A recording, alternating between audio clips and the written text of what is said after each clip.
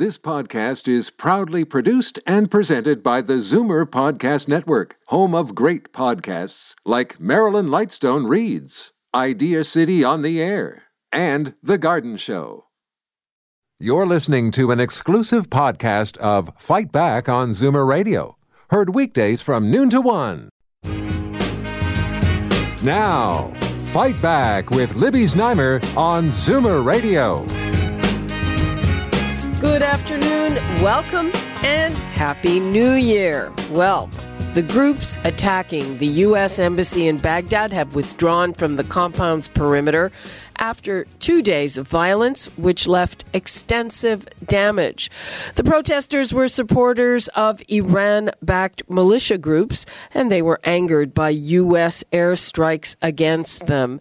The hostilities came amid escalating tension between the U.S. and Iran, which are the two main Iraqi government sponsors. Now, remember back in October, the Trump administration announced a troop pullout from Syria. A lot of people thought that was a bad idea, and now they are deploying additional troops to the region, this time to Iraq. So what does this escalation mean? If you have an opinion, think good, bad, indifferent, the numbers to call, 416-360-0740, toll free 1-866-740-4740. Now I'm joined by Dr. Elliot Tepper, Senior Fellow at the Norman Paterson School of International Affairs at Carleton University. Hi, Dr. Tepper. Happy New Year. And the same to you, Libby. Well, does this turn of events surprise you at all? Very little about the Middle East can either be predicted or be at the same time surprising. It's such a turbulent area that we should anticipate. Hello? Come and go. This particular incident is, if you want to zero down into it, kind of in a micro tit-for-tat situation. The U.S. Did take action, armed action in Kirkuk not long ago, after these same militias, these Iranian-backed militias, had attacked American contractors there and killed some. They've been shelling that for a long time. So Kirkuk is in the heart of oil country. Was Kurdistan, and so standing back from it, and we're going to talk about a lot of details, we should remind ourselves that much of what goes on in the Middle East is both hard to fathom in terms of what we see on the surface, but at the bottom, underneath it all, it probably has a lot to do with oil. Now, one of the, in the Middle East, the enemy of my enemy is my friend. But, yes. But in Iraq, the U.S. is in this, I would say, weird position. So on the one hand, when they were fighting ISIS, they were allied with the Iraqi government, which is Shia. But the Iraqi Shia government is close to Iran, the U.S.'s arch enemy, and they're getting closer by the minute. And it's a strange situation to be in, right? Yes, so we trying to sort out who's who, and there's an old saying in baseball terms: you can't tell the players unless you buy the score sheet. You have to buy, the little tab about who's playing today. In the Middle East, it wouldn't help, because what we see on the surface is so rarely the full story. We have to go back and remember this is the Iraq we see today occupies the area between the Tigris and the Euphrates. This is the origins of civilization itself. So there's a cultured, settled, civilized area there from time immemorial. But the Iraq we see today has borders which were created primarily after the end of the First World War, at the convenience of the occupying Western powers, which again had a lot to do with oil. So the Iraq we see today is very hard to defend in its constituent elements, with the Kurds wanting out altogether, and they occupy one portion. And it was a Shia majority area, but had a Sunni government controlling them and suppressing them under, remember the name of the Iraqi dictator there, Assad. So Saddam Hussein, you mean? Saddam Hussein. So Saddam Hussein was there. The U.S. overthrew him. Then that allowed the Shia, who had long been suppressed, to come to the fore. but that also opened the door for Iranian influence, and that in turn has to do with trying to kick out America. So a lot of this has to do with trying to figure out how Iran is combating the U.S. through their activities in Iraq. And in Syria, of course. In Syria, of course. There was the President Trump sent a very threatening tweet out to Iran, basically saying if any lives are lost or there's any further problem with our embassies, you will pay a very big price in capital letters, and saying this is not a warning, it's a threat. So yes, not a warning, it's a threat. How does that raise the temperature, and how dangerous is that? I think since we are speaking now on the start of the year 2020 and leaving 2019 behind us, we have to stand back a bit and say the Middle East is an incredibly dangerous area, that there's been this long-term struggle between Iran and the U.S. in the area, that this is one more front, what we're seeing in Iraq, one more front in that struggle. That's how it's perceived by Iran. That's how it's perceived by the U.S. And the particular situation in Iraq is that the U.S. is there really on sufferance. That is, the troops that are there are the successor to the troops that first led to the Saddam Hussein overthrow. But after that, the Status of Forces Agreement expired long ago. American troops are there under a more tenuous agreement.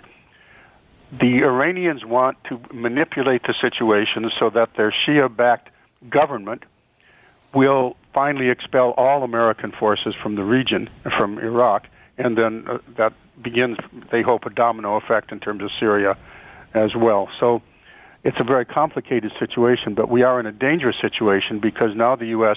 is saying that it's a threat. If you do anything to us, we're going to retaliate, and that's kind of an invitation. Libby, there's a theory that what we just saw was a trap, that right now Iraq has domestic internal turmoil. Around the world, as you know, people are marching in the streets against autocratic governments, against corruption. That included Iraq. There's been street demonstrations for months, a lot of people killed, and they're against their own government. There is no government at the moment. The prime minister has resigned, and trying to get a new prime minister is difficult. So this is now a way for Iran, so to speak, to trap the Americans into changing the dynamic inside Iraq back in their favor, since a lot of the demonstrators were also saying we're against our own government, in part because it's under the control of Iran. That's how complicated this kind of situation is. And what about, where are the Russians in all of this? Because they back Iran-backed militias and whatever in Syria. Yes, that would shift our attention away from Iraq, because in Iraq that's not, we don't see a major Russian influence directly, but it helps the Russians, as does almost anything that America is doing in the Middle East, because on the one hand, America is saying under Trump, we want out of the Middle East, and Russia says that's fine by us, we want back in, and we are working with Iran inside Syria to now get the warm water port they've always coveted.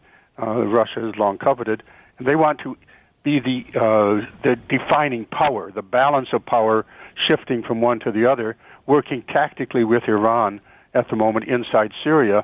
So anything that damages America's interest in Iraq benefits, of course, Russia. Okay, it's getting more complicated by the minute. Now, does this have the potential to become another kind of quagmire for America with troops? Well, this is really the threat that Iran is holding over, and the gamble that Iran is playing over America in regard to America, because Trump clearly is saying, we want to pull our troops out of there, but you can't push us around. We are against Iran, but we're not going to actually take any strong military action to prevent Iranian expansion of interest. Therefore, a threat to drag America into a quagmire really, again, works to Iran's interest, and they can push that to some degree. They feel they have a good position now because they are extremely strong inside Iraq. They're extremely strong inside Syria, and at the same time, America is saying, on the one hand, you can't push us around, on the other hand, saying we want out, and by the way, the American president is being impeached. So the Iranians, I think, see that they have room to push without a lot of payback, and that gamble is part of what we're seeing right now in Iraq. What about in Iran internally? There have been huge demonstrations there, violent demonstrations, and people have died there. Yes, so there's this attacking America and making everybody rally around the government helps the Iranian regime entrench itself at a time when they, in turn, are facing internal pressures. The situation, because America has pulled out of the Iranian nuclear deal, with which, it was a mutual deal. It wasn't a great deal, in my opinion, and many others, but it was a deal between the two sides. Once one side pulls out, the other side, Iran, is saying, see, you can't trust these people. Let's go. Now rally around the flag, because they are encroaching on, the Shiite interest in the Middle East. Why don't you help us push them out of the Middle East? Why don't you help us in Iraq? So this works to the advantage, as does a lot of the activities, unfortunately, of the Western spread, the Trump administration. And then now, what does this mean for Israel as well? I mean, Iraq has said it wants to wipe Israel off the map. Every now and again there are reports that Israel is going to attack Iran. It's a big factor in all of this. Where is that at? At a dangerous point. We're talking now again as we turn into the new decade. Tensions in the Middle East are always on the boil, but we have a situation of an Iran that feels emboldened. They feel threatened domestically, as you've pointed out, so therefore they're emboldened to do something to distract and to rally people around the regime by acting overseas, not overseas, but in their region, to say, look, we're a great power here. So the situation with Israel is, as usual, very perilous. People have overlooked the fact that, in fact, there's a low-scale war already, a military conflict going on between Iran and Israel, because Iran keeps trying to entrench itself in the neighborhood, in Syria and with Hezbollah in Lebanon, hostile to Israel's interest. And Israel has been taking military action, including, by the way, in Iraq not too long ago, as well as in Syria. So this low-key but definite military hostility between those two states is a factor in all of this. The U.S. has pledged to maintain Israel's security and sovereignty and peace in the region, such as it is, at least their existence. So I think we're entering 2020 with an increased level of concern about what might break out there. And if you were predicting, what would you say that it will hold for us? Well, I try not to predict. I'm a political scientist, not a seer. What I do foresee is all of this tension with a lot of firepower behind it. Remember, Saudi Arabia is a big player here as well. Saudi Arabia has their internal regional conflict with Iran. The Shia-Sunni split is one of the, and also, by the way, Turkey, the Turkish interest there. That's an eternal dynamic in the region. So that is also increasing. Turkey feels emboldened because they see the fragmentation around them, and they've acted in ways which strengthen their interest, but which then leads to more of a dynamic of potential conflict. So far, this has not blown into a major conflict. It's possible we'll continue along those lines. Again, oil is such a factor hiding behind all of this. Yeah, that's why Kirkuk was so interesting in the first place to America and having troops there, which takes us back to the opening of this comment.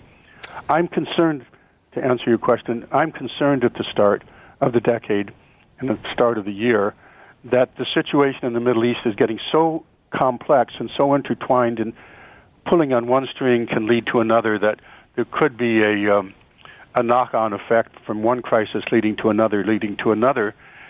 If this is not carefully handled, right now as we speak, the U.S. Secretary of Defense is on air outlining his position and America's position regarding Iraq.